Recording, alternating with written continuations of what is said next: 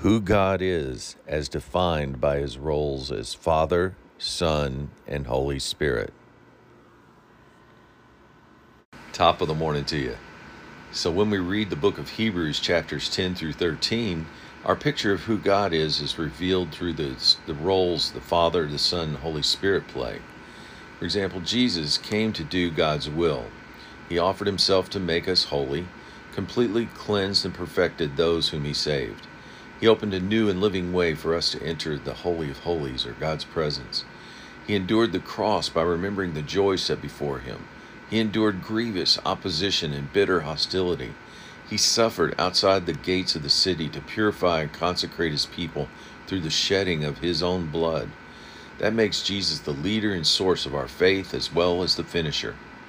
He who is the mediator of a new covenant. He is the great shepherd of the sheep by his blood that sealed the everlasting covenant. Jesus is the same yesterday, today, and forever. The Holy Spirit, according to Hebrews 10:16, set up and concluded a covenant by imprinting his laws upon our hearts and inscribed them on our minds, and he promised to remember not our sins. Father God, he is reliable and faithful to his word, a rewarder of those who diligently seek him, reliable and trustworthy, true to his ways.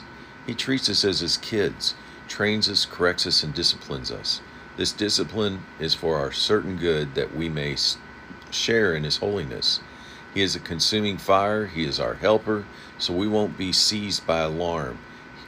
We will not fear, dread, or be terrified. After all, what can man do to us? He is the creator and ruler of all things and the provider of salvation through Christ. In addition, God is a God of peace, the author and giver of peace, in fact.